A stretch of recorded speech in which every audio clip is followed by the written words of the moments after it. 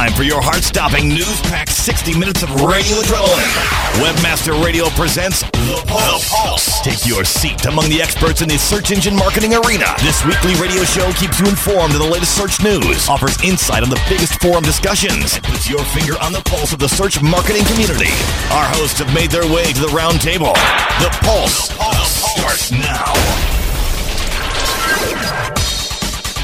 Hello, and welcome to today's edition of the Search Pulse. Not daily Search Pulse, but the Search Pulse. It's weekly. It's the 23rd edition. Today's Tuesday, March 13th. My name is Barry Schwartz, and Ben is not with us today, but Chris is with us, as always. He's the associate editor of the Search Engine Roundtable. He works in the SEO department as a search strategist at Avenue A Razorfish. Chris, did you notice that Pandia.com, the popular search site, they voted us, or they mentioned us as like the second most top search marketing podcast out there, right behind Danny's Daily Searchcast. You see that? Really? I didn't know that. That's cool. Yeah, so it looks that's really great good to know. Yeah, the dog pound is in full effect. Definitely. And they call us what do they say here? We're an oasis, compared to Danny's rapid pace. So good to know. We're very how do you say, relaxed, calm, very monotone in a sense, and which is good and bad. And yeah, it's good to be. I guess that means we should be drinking mojitos or something like that during the show, maybe. Right. Well, I'm hoping you have some there now. No. But anyway, Ben's not with us today. He's on a pilgrimage, I think, over in, where is he exactly? He's in the UK somewhere? He's, I think he's probably in Spain by now. He went to France, and then they were traveling down towards Spain, and they were going to see some churches and other religious sites. And you're in New York right now, right? I am in New York. Cool. The city that never sleeps. And I'll hopefully see you tomorrow at the IMNY. It's the Internet Marketers of New York organization meeting. I'm looking forward to it. Sounds good. All right, anyway, to the Pulse stuff. I posted a link in the chat room to last week's show, the 22nd edition. In that edition, we talked about, we started off with Google's click-for numbers. We also talked about the no Yahoo directory tag. We talked about other things from YahooAsk.com and Google, and some also legal issues, Microsoft Ad Center bugs, and a lot of other topics. So if you missed that, go ahead and check it out. There's a link to it at SE Roundtable. Just click on the archives and go down to the Search Pulse section in the category archives, and you'll check it out there. But the big topics for this week include a bunch of link updates. Google went ahead and did a major link update with their new Webmaster Central link tool. So if you log into google.com slash .com/webmasters/sitemaps, or just go to google.com/webmasters. There's a link to it from there. You just log in there. You set up your site, and you should be able to see all the links that Google knows about to date in there. And Google, when they first launched it about a month ago, they said that they didn't document every single link because it just needed more time to actually put that information in the tool. But now, hopefully, they said that they didn't say this, but they implied it from last post that most or all of the links as of that update should be accounted for. And a lot of people noticed that when the link update happened that it didn't actually show. It showed, like, let's say you had 100 links, it only showed the past links. Let's say you start off on the first update, the first time they launched, you had 75 links, but then with this update, you had 100 links. It actually showed you the link details. If you clicked on the export link, it only showed you 75 of those links. As of, I believe, March 9th, that's when they started to show the actual links in the export file. So if you go there, you can actually go ahead and check out all the different types of links that you acquired over the last bit of time. And I did a big lookup to see the types of links that we got at the Search Engine Roundtable, and it's very weird because most of our links that were popular last month are pretty much not on the chart anymore in terms of the top 10 most linked to items. And I put up a chart at the Search Engine Roundtable on March 9th with those details. For example, my most linked to article,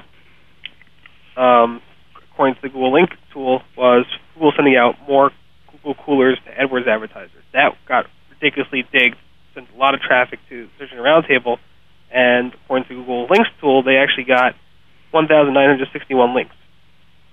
That one article got 1,961 links, external links from other sites. And it wasn't even on the map before. And let me do a compare and contrast. Last month, the most popular article was a conversation with Google's CEO, Eric Schmidt, which is a long time ago. I wrote an SES topic.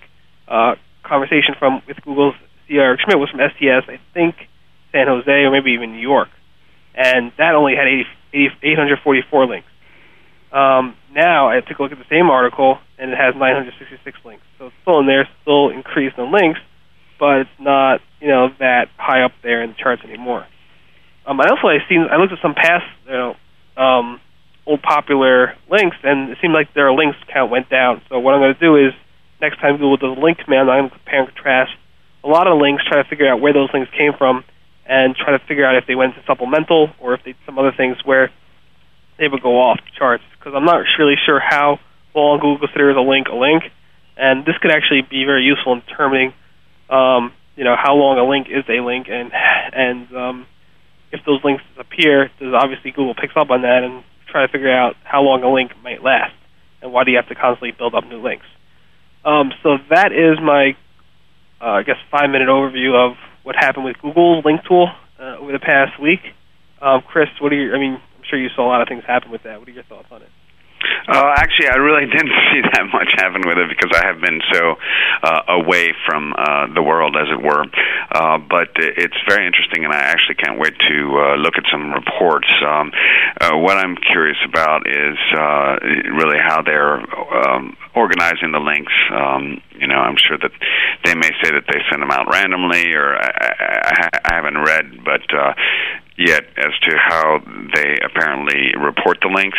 Do you know if they are supposed to be there's the idea, that theoretically at Yahoo Site Explorer, the order that they're reported in is possibly in terms of their strength. Do you know if that would be the case from the reports that you've seen here? I don't think the reports show it in that sense. The way I get to the data is I can't even look at the reports. I have to click export the data, and then I do a sort by in Excel on the most popular. I sort by the number of links, and based on what has the highest number of links, those are the articles I link to. Okay. Search Engine Roundtable has. Let me see here. I think it has. All right. So we have 178,137,000 links. And the previous one we had 131,000 links. So now we have 178,000 links.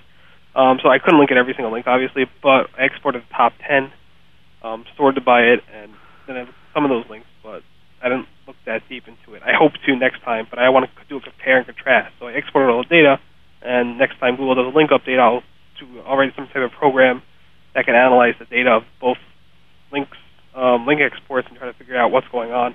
I think that would be pretty useful.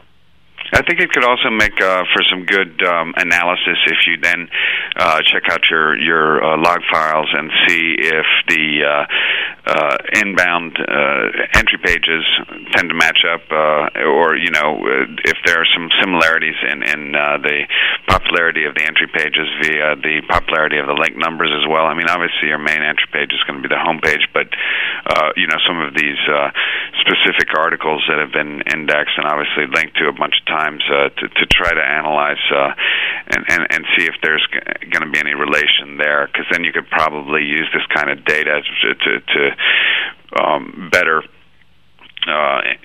possibly better plan for where you want traffic to be entering your site, or maybe to use a particular page to slightly change the content within it. For example, if there's a lot of inbound links to it, and maybe add a call to action if that's your end goal, or whatever the case may be. But I think that this is really cool, and the way that you've done the way that you've broken it down in the top 10 inbound links, the specific pages that are getting those inbound links, I think that's an awesome tool to have too, because it really cleans it up and saves you a lot of time. So I'm looking forward to playing with it some more. Yeah, it's great. It's a great tool, and I'm very happy they did it. Like I said a billion times already. But that's not the only tool we have. Yahoo also created, as you said, Site Explorer, and Site Explorer tells you the links according to Yahoo's eyes, what Yahoo has found. And that same day, I also reported that Yahoo did a Site Explorer link update where they actually started reporting an increase or a decrease, depending on how your links went up or down, in the number of links you have according to Yahoo. So according to Yahoo, on February 6th, we had 197,153 external links. And then as of March 7th, about a month later, we have 259,217 links. So 259,000. So it's a difference of about,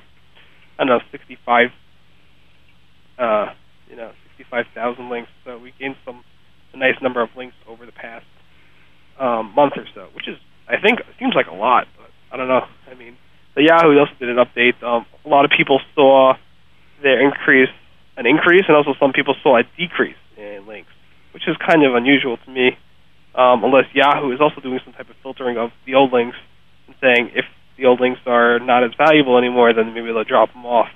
But typically, I would think you'd see an increase in links overall. Nobody in Google actually saw it, as far as I saw, a decrease in their links. But in the Yahoo update, a lot of people did see a decrease in the number of links reported. Chris, do you have anything else you want to add on that? No, sorry, but again, haven't had a chance to play much in the past week. I was on vacation, and then past couple of days I've been in a conference, so I'm looking forward to checking it out too, though. But yeah, it's very interesting in terms of. There could be a lot of reasons why this happens and why some people saw a reduction of links. Yeah, I mean, they could be just devaluing suddenly some links. The comment that the person put in the Webmaster World thread is that he really hopes 3,500 sites didn't suddenly decide to stop linking to him. Well, I mean, that's probably pretty unlikely, but it is possible maybe that 3,500 links of his were either duplicate links that were site-wide or something of that nature. But according to what I've seen here from your post, there's not much discussion on this particular Yahoo topic yet. So it'll be interesting to see if the discussion picks back up at Webmaster World, if people are noticing anything in particular that's causing this change. Right. So yeah, I mean, that was a lot of link talk over the past week or so, and it was exciting, especially with the Google side, because nobody knew what to expect. Everybody was waiting to find out more links and what links Google reported, and it was very interesting to look at. I wish I had the export from the previous month, but it's probably best I don't, because those links were not 100% accurate. They didn't have a full list of those links, and hopefully next month, like I said, I'll do a bigger analysis of it. We're going to hit a commercial break now, and then we'll come back and we'll discuss an announcement that Google made about searching search results. So let's hit a commercial break now, and we'll speak to you shortly.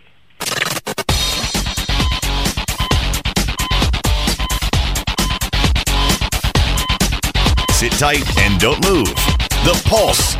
We'll be back after this short break. Want traffic?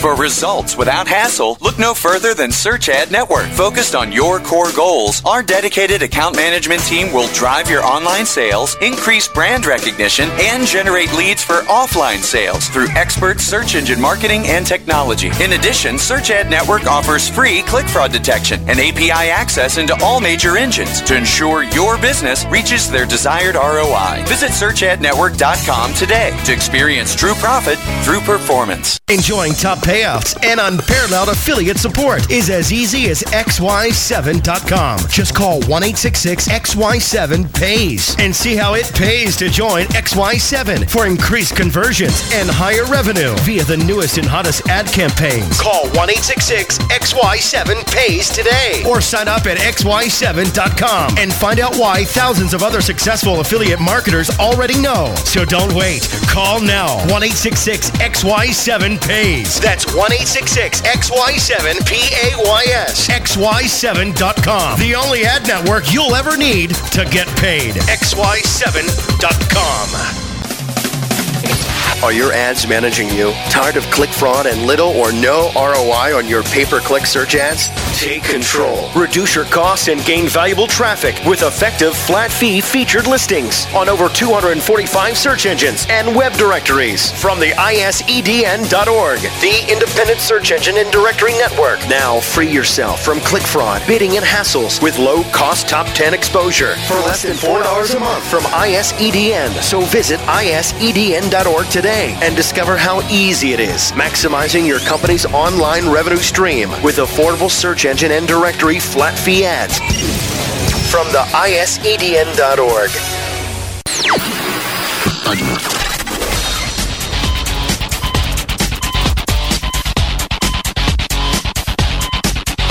Now, back to The Pulse. Only on WebmasterRadio.fm. Here's your host. Hello, welcome back to the Search Pulse. Again, this is Barry Schwartz, and with me today is Chris Bach. We just discussed the Google and Yahoo link updates, and now we'll be talking about how Google has officially requested webmasters to block internal or external links to their search results. Meaning, let's say you have an internal search engine, like we do at the Search Engine Roundtable. If you have ways for a search engine to index those search results, i.e. you put a link to it, or you somehow have a way that a search engine can actually crawl those search results. Google has asked you to please exclude them using the robots.txt file so that the search results do not show up in Google search engine. They added a line to the Google Webmaster Guidelines saying, use robots.txt to prevent crawling of search result pages or other auto-generated pages that don't add much value for users coming from search engines. Again, it's the whole user value add type of concept. And Matt Cutts had an interesting post named Search Results and Search Results. Danny Sullivan had a very interesting take in terms of looking at how search engines actually index shopping search engines, like they do with Price Grabber and all these other things, and CNET reviews and all these types of things.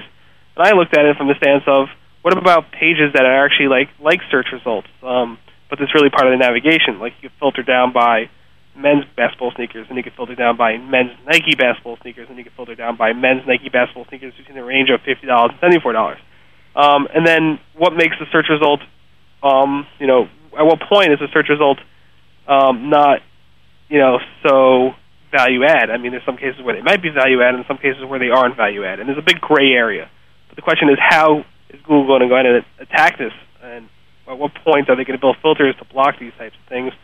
And what is that? What is that gray area? Where is the line? And obviously, with most things in search, there is no fine line, and you got to figure it out for yourself. So, I mean, it's a great topic, and Chris, hopefully you have something your thoughts on this would be pretty interesting to hear. Yeah, one of the first things that I thought about this is that I'm wondering if in this case, though, it looks as if they're trying to get you to remove, obviously, the links to search results, like the ones that you had to reputation management, for example, in your post. And the thing that I thought of is that there may be some effort underway to try to better identify made-for-AdSense sites that are using internal search results kind of to drive further, to drive further impressions and potentially click-throughs. But I don't think that exactly matches up well, but I was wondering if there may be some connection there so that they could better, in an automated fashion, look at a website and try to determine whether it's an MFA or not. And then I realized that, well, this is kind of a completely different topic, so but I'm curious if first of all, if you think there could be any connection there or not. But secondly, one of the things that makes sense is that Google obviously doesn't want. They want people to be able to go into their search results, click on a site, and go to that directly to that page. So. You don't. They want the user experience to be as best as possible, so they don't want their results cluttered with with search results. Now, as far as that getting indexed, and I think that the topic also, they also don't want people, for example, to use them in paid search, if I'm correct, whereas as a paid search landing page, and I would imagine that, is that right, first of all? Or what do you mean by paid specifically talking about organic results here? Yeah, well, they're not really. I mean, then I don't. Obviously, yeah. I mean, you see Price Grabber and all these different shopping search engines have ads all over the place. You even see Ask.com put up ads linking to their search results, saying we have better search results. So I assume it's really on the organic side, yes. So, because I mean, and where it potentially was related to the Made for AdSense was from the paid idea, and I think I just misunderstood the topic a little bit when I read it earlier today. So, to me, I mean, I guess maybe, I mean, it seems to be like that we're making a lot out of this, but how many of these results really do show up in the Google search results? There's tons. I mean, there's tons of examples of how these results show up. The DVD player is one that Danny shows here. Right. I mean, there's plenty of results. Personally, and I'm sorry, I'm just kind of reading along with this, and again, I apologize, I didn't have as much time to prepare for the show like I usually do. But to me, this isn't that negative of a result, like this BizRate shopping search thing. I mean, if I'm looking for DVD players and I'm brought to this page that has, it's the first page of 5 pages of DVD players, I don't think it's all that bad. So I'm not exactly sure what it is, why they're going up against it. It's a little bit confusing to me. Now, I know I've gone in circles since I first started saying that, and I said that it does seem like it would be a better user experience. But if I look at that DVD player search that Danny pointed out, it's not all that bad.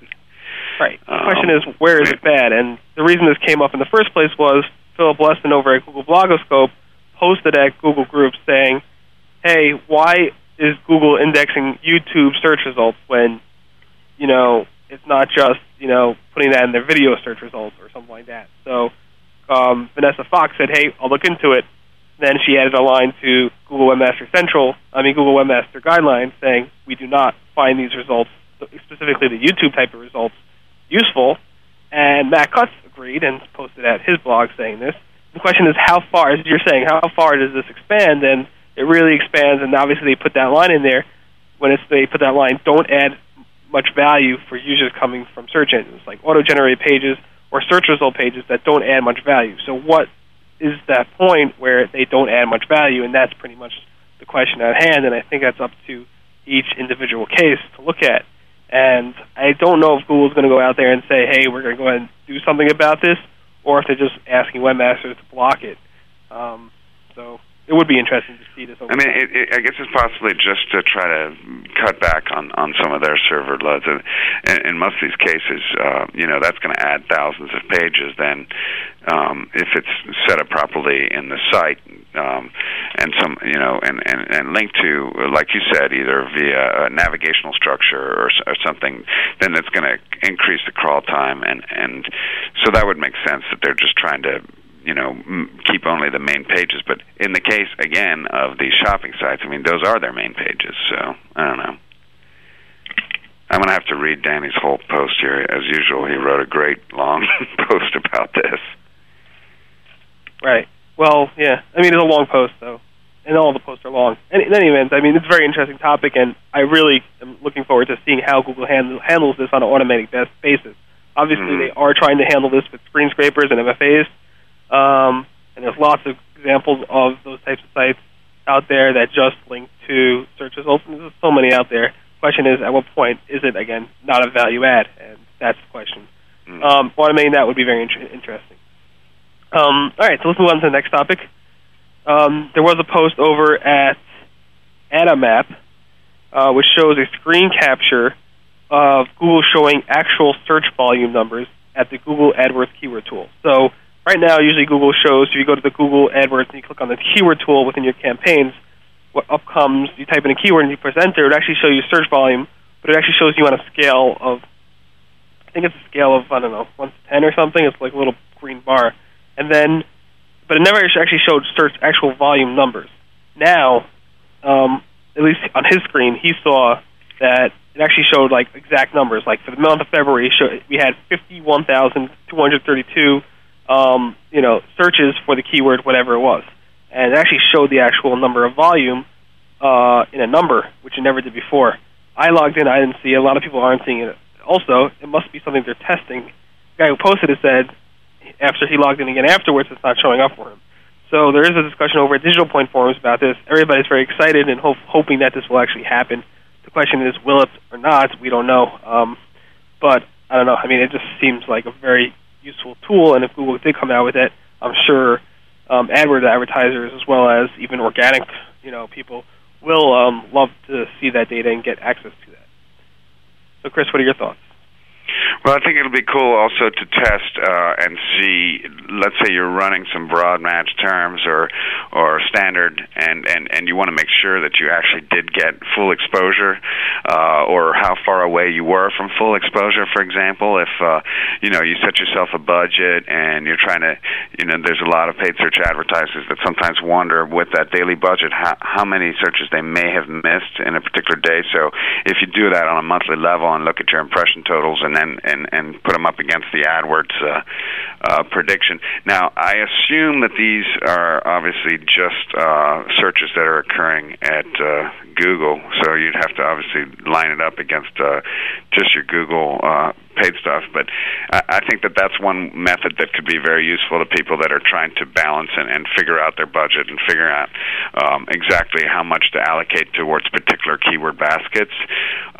It seemed to me that some of our paid search teams have actually had this capability for a little while, because I happened to mention it earlier on to someone in a meeting here in the New York office, and they were talking about how they use a rule of numbers, and it seemed as if some of the paid search teams are still using just the overture suggestions in terms of trying to estimate for possible keyword volume, but there were some other teams that had been using the AdWords tool and were getting numbers on it. So I'm not sure if this is something that's being tested and that's been tested a little bit more extensively with large agencies or not, but I can certainly find out, and I'll go in and put a comment on that particular thread. But I think it's great, like you said. Anything that we can get out there that gives us a more solid example or a solid estimate of the actual numbers of searches is great. One of the big problems that was always with Overture's tool was that there's a lot of automated searches included in those numbers, and that's why, I wrote an article ways back at Search Engine Watch about how, there's not really that many really dependable keyword research tools, and it's because they are fraught with these kind of problems with the automation. So it'll be interesting to see if Google comes out and it's a little bit more clear about exactly how they come to those numbers and whether or not they are trying to avoid what seem to be apparent automated searches or multiple searches from the same IP, for example, to really, how accurate we can expect that number to be. Yeah, I guess time will tell. And if you could find out more, poke around your ad guys, your paid search guys over there, and let us know if they have it, in fact, and maybe even some screenshots would be really cool. But I guess let us know next week. Okay. Cool, thank you. The next topic is how to get a job at Google. So let's say you're looking for a new job. You like Google. They seem like a nice company. You hate spammers. Whatever. You like Google, but you don't hate spammers. In any event, you want a job at Google. It could be anything. It could be from, working with Matt Cutts. It could be working with Vanessa. It could be working in the paid side. It could be working as a janitor there. The question is, how do you get a job at Google? And I have a post over at the Search Engine Roundtable on how to do so.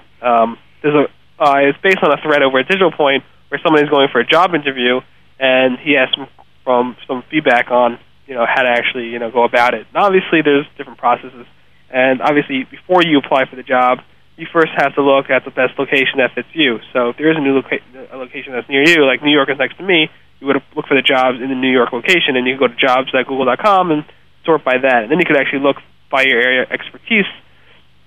They have it broken down by job type, from security and safety to engineering to marketing to, other things. And you can just look through there. And then you look at the actual jobs that are actually posted and see if you actually fit that and see if you meet the requirements in those job posts. And it's like any job interview. Then you have to prepare for the Google phone interview if you get that far. If you get that far, and they email you back, say, hey, we have a job for you, and would you be interested in an interview, then you have to get ready for that interview, and then you have to research the people that that is being interviewed. It's really like anything. And I have a post over there. I'm not going to go into much detail, but because I really never applied for a job at Google, so I never went through this process. But I'm sure there are people who have, and I posted some links to some people who have, and you can do just do a search for job interview at Google. I'm sure you can find people who have interviews at Google. I'm sure it's similar to getting any type of job, such as at Avenue A Razorfish or anything like that. But Google does have a certain company culture that they want you to fit, and they do take you through a lot of interviews. Maybe sometimes 11 interviews, like Penfold in the chat room is saying, that some people have been interviewed 11 times to get there. Chris, what do you do over there at Avenue A? What do I? In terms of hiring people, and is it similar to the way that Google seems to do it? Yeah, sorry for not explaining. We use an interesting methodology to hire people. We get a lot of people that are involved in the interview and screening process, and in fact, we are looking for a senior search engine account manager, SEO account manager, and a regular account manager. So if you know anyone that wants to work in Philly, we'd love to have them. But they'd be going through phone interviews and then in-person interviews. They may be asked to prepare a presentation or something, and they're going to get a chance to meet with a lot of the SEO team, from the account managers to the analysts to the engineers to the executive positions and so forth. So we get a good idea of whether or not they're going to be a cultural fit, and I think that's probably important at Google as well. I was looking at your post, which I thought was pretty funny, about you being the security and safety manager, and then it got me thinking about, there's probably people that are janitors and so forth at Google that probably don't even really get it, that they're working at Google. Ooh, wow, and for us that'd be all cool and in a nerdy way, that'd be such an awesome job and so forth. But I think that Google probably has an outstanding methodology for weeding out candidates that aren't exactly going to fit, because with a company like that, as well as with Avenue A, you need to make sure that it's not going to be just a experience and skills fit, but there's got to be some behavioral investigation as well, and just make sure that people are going to match up nicely with the other people in the office. It's important. I know at Avenue A, it's very important that people are comfortable in the workplace, and we don't have a strict dress code, much like Google, and so just things like that where you can tell kind of during the interview. I don't know. You just hired someone, so did you go through a whole long phone and then in-person process, or would you say that you were a little bit more laid back in your interview process? Well, we hire a lot of people.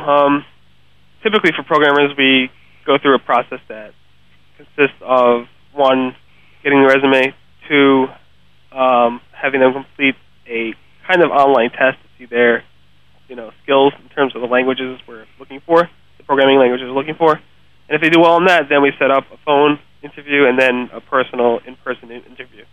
But the person I just hired, it was basically an email, hey, you looking, basically a few emails back and forth, I'm looking for this type of job, is anything open? And back and forth a few emails, then met with her the day, the Sunday after that email, and, chatted for about an hour or two, and then I hired her, the next day. So we're very laid back in terms of how we hire. Very easy because we're a very small company, so there's not lots of we have about 11, 12 people here, so it's not a lot of culture that has to be fit in. And typically, the people who want to work here are the type of people that, if they contact me and they want to work here, they typically know our culture and they fit in. And this person seems to me to be fitting in perfectly. So.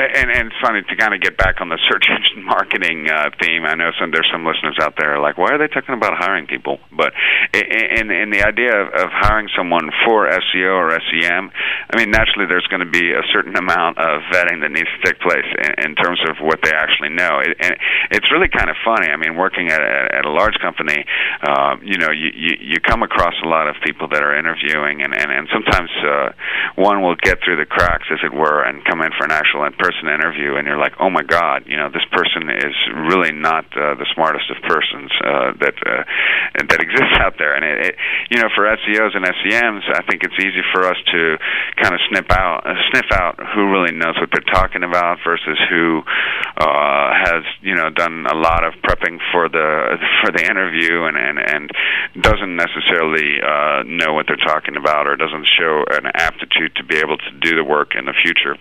I really think that as an industry as a whole, though, we're going to be, continuing to look for people that have less actual SEO and SEM experience and maybe are just experienced marketers or they're good with handling accounts, large accounts, for example, and then that they can learn, the basics of SEO through like a SEMPO certification course or something like that, or the DMA course or one of the other courses that are out there, and you can kind of get them ramped up to speed.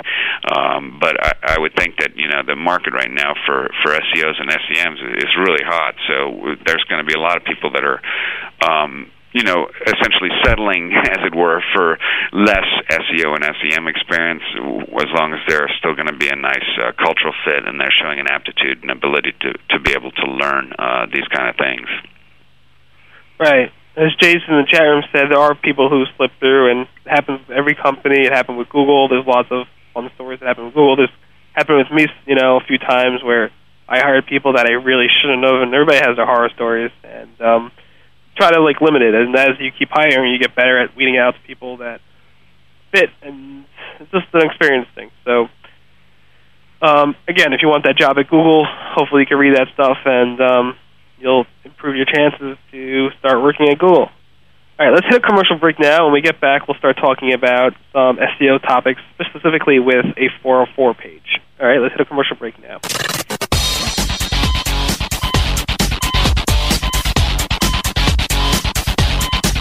Sit tight and don't move. The Pulse. We'll be back after this short break. Generating buzz for your company is essential and now easier than ever with PaperPost, the consumer-generated advertising network. Our powerful network of bloggers at PaperPost will creatively expose your product or service through original link-generated ads and embedding video or audio on their sites. Launch your viral marketing campaigns with confidence and enjoy increased traffic with higher conversion rates only through PaperPost. Visit paperpost.com and join the revolution. ¡Vive la revolución! Howdy, boys, and you girls, too. I'm here to talk to you about Milnick Media, the best CPA network, period. They sure know how to deliver, and I know something about deliverance. Now, you want to get paid? Damn right you do. We'll make sure you get your money.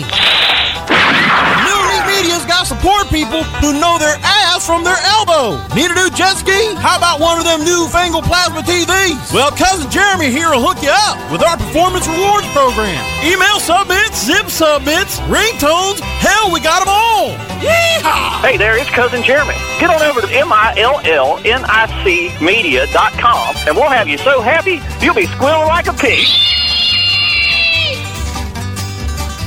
Marketing payouts lacking green, leaving you seeing red? Get your business in the black with NeverBlueAds.com. Sign up with NeverBlueAds.com today and earn an additional $200 for the first $200 generated. Get ready to flash those pearly whites with unique campaigns, real-time stats, great personal service, and high payouts on time every month from NeverBlueAds.com. Results for advertisers, income for affiliates. Everybody wins with a better marketing experience from NeverBlueAds.com.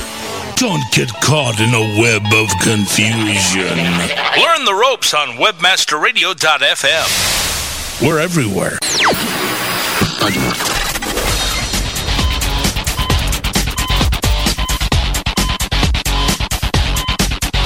Now, back to The Pulse.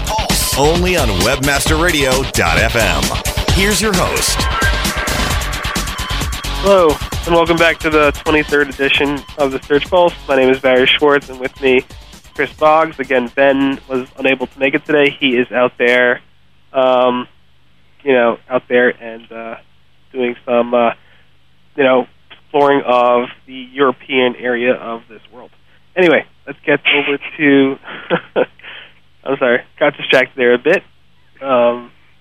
Okay, anyway, let's get back to the topics. The next thing I wanted to discuss was there was a post over at Webmaster World asking how long does Google continue to attempt to crawl pages that you have 404 to obviously return a not found status error.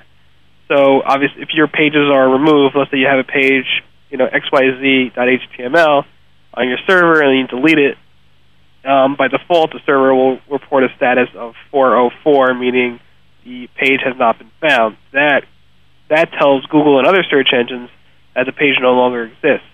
The question is, how long will Google and other search engines continue to crawl that page after there's a 404? And really the answer is,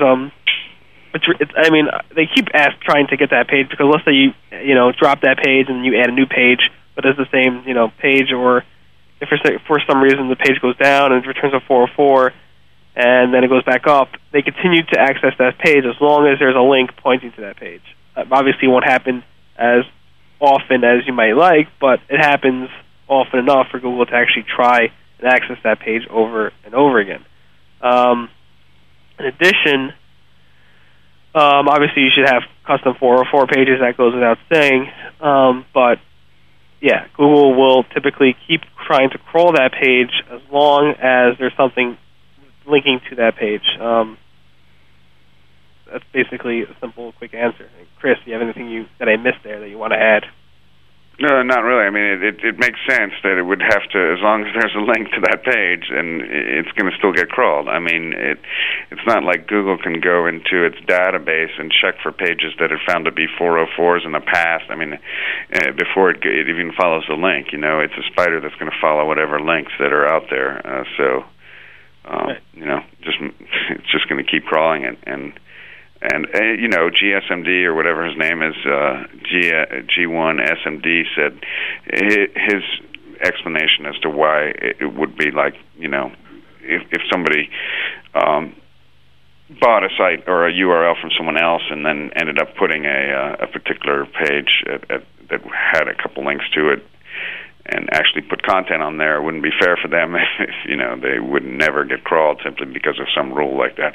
But just the logistics behind it just doesn't make sense that Google should be able to check do an additional check just to see if that page is listed on some 404 list, don't go here list. It wouldn't make sense. It'd take too much server time. Right. Okay, next topic is, should you block well-paying AdWords squatters from your site? It's a new, I never heard it before, term AdWords squatter. Basically somebody who, ever see AdSense ads that say advertise here? The people who actually take all those AdSense blocks you have and put ads on them and outbid everybody else. So this particular guy at Webmaster World had a problem. He said, and let me read it to you because he worded it pretty well. I have this squatter. He buys the entire ad block, so I'm getting just one ad shown at a time. He's there almost constantly. This guy has outbidded every other company normally bidding for that keyword. I find him objectionable. He is the 180 flip of my idea of e-commerce, the opposite of my motto. The site has practices I personally find questionable, though from what I could tell, not illegal or anything unethical. We are all in this for money, as you know, and I spent the entire night researching him, looking for concrete reasons to block his ad. Had I found even one, he would be gone, and I would not be posting here. So I am saying now, this is about the money. That's what I'm saying now. He's basically asking, is this just about the money, or should I block him because I feel there's some unethical something bad about this guy that I don't want to link my people to link to. And I said, if it was me personally, I would block him, because for me, it's not about the money. It's about, who are you linking to? And even if it's an ad, you still have to look at who you're linking to. And if you don't trust that guy, then why link to him? Every ad that I put on the site, I try to research, and sometimes I don't do my best researching it, and sometimes things do slip because I'm too busy and I just let it go without looking too carefully. But there are cases where I've blocked several. I mean, I don't allow every single person who contacts me to advertise on the site. And the question is for him, is it about the money or is it not? And if it's simply about the money, then let it go. And if it's not, then it's not. And these guys, it's funny because this guy is called an AdWords squatter, where I guess I just like the name. But yeah. So Chris, what are your thoughts on the topic? Well, it's an interesting concept. I mean, I agree with you that I would probably block him. Because how much money can he actually be generating? If he feels that that the guy's not really doesn't have good practices, then I would certainly block him. I'm curious if you'd block him though, then couldn't the other advertisers then show up and they'd still be paying? I mean, they may not pay exactly as much as him, but then wouldn't that just take care of the problem? Yeah, in his more detailed post, he actually said that he's bidding a lot more than the other advertisers. So yeah, I guess it's a question about your morals and your integrity and yada yada. So, but that's really that discussion. The next thing is Windows Live Search. Their head of search, Chris Payne, the vice president of Windows Live Search, is decided to leave Microsoft. And he will be doing something on his own. He will be, not sure what he will be doing. We don't know who is going to replace him. But he was with Microsoft since 2001. Before that, he was with Amazon. And before Amazon, he also worked at Microsoft. So he's been with Microsoft twice already. He's leaving them again. He was in charge, the head guy of the Windows Live Search thing, and now they're gone. So that's pretty much that. I mean, Chris, you want to say anything about the Windows Live guy? Nice smile. Yeah, I have a picture up there on the blog if you want to take a look at him. So, yeah, it seems like it's a blow to Microsoft since they're not doing so well. That's a bummer for him. They got a pretty good guy from Avenue A recently, or who had already left Avenue A, but Harrison Mangan. I don't know if you remember him from the conferences or not. No, I don't actually. I don't know if they all blend in. All right, let's move on to the next topic. I actually haven't heard of Ramez, Microsoft. Do you remember him or not? No. He was like the guy who spoke on the panels. Yeah. Curly hair. I haven't seen him around in a while either. But I saw him on PBS once. Something about automation and stuff. Nothing to do with Microsoft, so I thought that was interesting. Anyway, fine. Let's move on to the next topic, which is about Yahoo Quick Links. It's basically, about Google site links, the links that appear under a search result. So if you do a search on, let's say, Search Engine Roundtable, up come these 4 links to the sections of Search Engine Roundtable in Google. Yahoo has been, since December 2005, adding quick links. It's their version of site links to their search results. So a search on Walmart in the past had quick links to Find a Store, online catalog, in stores now. And also, they actually recently changed that to send you to a local result. So now if you do a search on Walmart, it will bring you up a quick link. It doesn't classify as a quick link. It just says hyperlink to Walmart near you, and that will take you to Yahoo Local. Also, Yahoo does this for all Wikipedia entries, and they do it for some other sites on a random basis. The question is, what is that random basis? And Chris, I think you might have more information on that. Well, first of all, I think this is it is funny the way that it has been kind of flying under the radar, as it were. And especially with all the hoopla over the Google site links, which are great. The one thing that's cool to know about these Yahoo Quick Links too is that if you use the Search Submit or the Search Submit Pro, you can actually, as part of your listing that gets put in there, you can actually include some quick links in that too. So it's something that I think that will help them. First of all, I think it'll help Yahoo, regain some of those searchers that they're trying to get back. I think it's great to have as many links to possible important pages on a website within a search engine results page as possible, especially if they're based on internal and links to those pages, or just the pages that seem to get the most traffic, giving people a choice of multiple pages to go on a particular website is great. It kind of goes against the old school SEO way of thinking was that everything is page based, and I know that Rand recently wrote something that is a good point, is that that there is stuff that's site based as well, and this is an example where if you work on your site across the board, you're going to have a chance of getting these better listings, in my opinion, with the quick links. And once again, you can also affect these through the Yahoo Search Submit system. Right, that's interesting. I saw somebody comment in our forums about the Search Submit program, and I was looking to get more information about it, so I guess you're the man with more information, so that's good. Maybe I'll do a follow-up post about Search Submit and how those quick links work, because I agree, yeah, definitely. It would be worth a lot of money to have those extra links in the search results, and Yahoo does allow you to have a lot of extra links from, obviously quick links to RSS feeds, to save this page, and all these other types of things out there. I think, Barry, I think that the one that you have in your, as an example for the book Cheap Holidays, to me that looks suspiciously like a Search Submit result, the mytravel.com. But I could be wrong, but I'm not sure exactly which search you did for that. We'd have to go in and look at that and see if you can find a cache.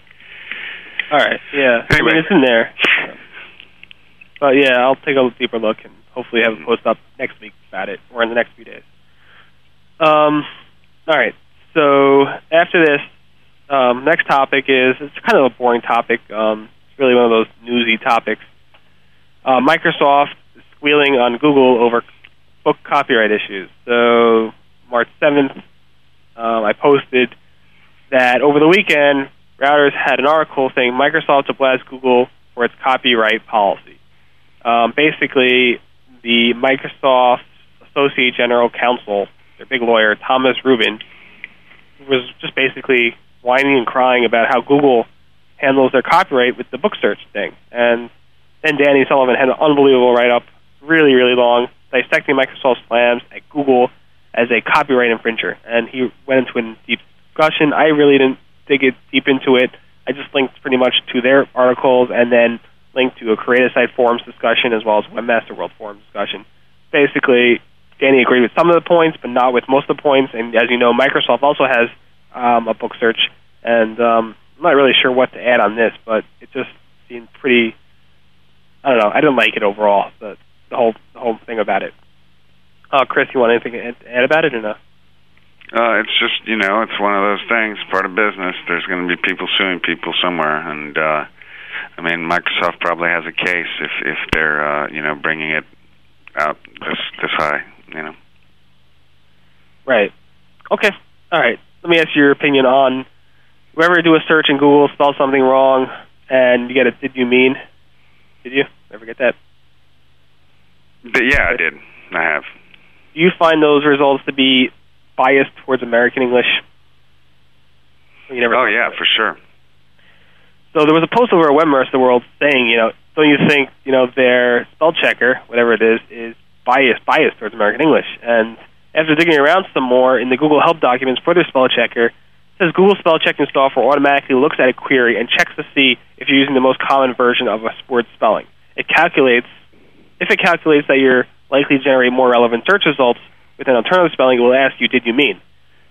Basically, in short, Google spell checker is based on common occurrence. What's the most common version, common search for spelling of that keyword, and it's across all words on the internet. So if there are more web pages about, in the American English style, then yes, Google will be more biased towards American English. is it a stupid topic? Somebody said, is this a stupid topic to write about? But actually, I just found it very interesting in terms of, how that works. You never looked at, how does Google spell checker actually work? It's not just a simple dictionary. It's based on common occurrence, which I found to be pretty interesting. What do you think, Chris? It's, it makes sense. If it's a more common spelling and it's google.com. I'm curious if you go and type in rumors at google.co.uk, you're not, it says, okay, you're not given, did you mean rumors, but it will, if you search it in the European spelling of it at co.uk, does it give you the did you mean rumors with the American spelling? Yeah, I think he said it. I don't know. I think he said it did, but I don't see it myself, so we'll see. Yeah. I know. It's just interesting in general how they work. But yeah. All right, let's hit one more topic, and then we'll go into lightning round. So the last topic before we go into lightning round is that Google Maps added some features.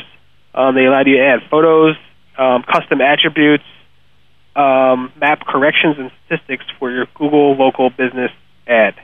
So I played with it. I wrote a long post over at Search Engine Land on how to actually do this. But I also put a video up at Search Engine Roundtable on how to customize your marker. So let's say you're that pinpoint, that Google marker, the red little icon that shows where that business is. If it's a little bit off, and for my business it was, and probably still is, how do you actually change it? So what I did is I showed how I demonstrated how you can actually drag and drop the pin onto a new location, and actually will reset it, and after it's been approved by Google. So I found that pretty interesting. So I did a little screencast on that. I assume you didn't have time to play with it, Chris. I haven't, but just on a kind of a higher level, obviously this is yet another important reminder to any small businesses out there that you should be using Google Maps and, check it. Just like reputation monitoring nowadays, if you got to check your Google Maps and make sure that it's accurate, because I've gotten burned by internet maps in the past, and it doesn't leave people happy. Plus, it's another way to get traffic, especially, and if you don't have an actual website, it's a way to have some presence on the internet, right. On the internets. And when Danny Sullivan talked about it the other week, he mentioned that Jeremy Shoemaker, he actually would probably take advantage of this by posting some pretty interesting pictures, because now you can upload pictures to your Google Maps for your business listing. You can actually upload any picture you want that, and obviously Google will approve those pictures. Obviously, they don't want you uploading anything adult or anything offensive, but because of the whole My Blog thing, Danny joked that it would be funny for Shoe Money to actually go ahead and do something like that with Google Maps. Yeah. And speaking of Shoe Money, his show is going to be live in a few minutes after our lightning round, so let me just quickly round up, and let's hit our lightning round now. Dun-dun-dun. Thank you, Chris. All right, so lightning round. Third-party Google AdSense abuse should not harm an AdSense account holder, according to a Google co-op Google engineer. I don't believe it. Basically, they're saying if somebody on a third-party site is harming you by posting your AdSense code and doing some fraudulent clicks, it will not hurt you, but I think he's mistaken. There was a post on verifying your bots, making sure Google.com is actually sending that Google bot. Take a look at it. Greg Nyland, our new contributor, has posted his first post, and it's named, Is Paid ROS Link Beneficial or Not? Do those paid links actually benefit your site or not? And there was a Webmaster World thread about that. Another thread is, can you place Google AdSense ads on a 404 page or thank you page? And that really depends on the actual page itself, what's on that page. So take a look at that. It's not black and white as you might expect. How do you export your Google AdWords campaigns? I did a post on how to do that because some people want to import into their Yahoo Panama campaign. Google Chinese Directory is live, has a lot of AJAX features. How do you get your ads into Google's Gmail thing? So there's ways to do that. There's a new Grease Monkey script out there that adds PageRank data, anchor text, link status, and no-follow data to your Google Webmaster Central link tool, which we discussed earlier today. Is it possible to get a perfect quality score in Yahoo Search Marketing? Yes, it is. Google AdWords quality professionals are valid for 2 years. Microsoft Ad Center expands their content network. Opt-out is required, so keep that in mind. Yahoo did not announce YPN is going international, so stop talking about Yahoo Publisher Network going international. It has not announced anything about that. Yahoo Compliance Manager warnings was just an accident from last week. We discussed they went out. It's just an accident. It's not reality. And Robert Charlton is a new moderator over at Webmaster World, Google News Forum. So that pretty much wraps up the 23rd edition of the Search Pulse. I hope to post a recap tomorrow afternoon after the show's archived at seroundtable.com. If you have any questions, feel free to email me at barry@rustybrick.com or comment in tomorrow's post. Again, that was the 23rd edition of the Search Pulse. It took place Tuesday, March 13th. Ben will hopefully be back next week, but we do not have a show next week because there will be live coverage with Webmaster World over at next Expo Conference. Thank you, Chris, for coming in, and as always, and tune in next in about a minute to Shoe Money's his show. It's up next. Everybody, Net Income. Everybody have a great day.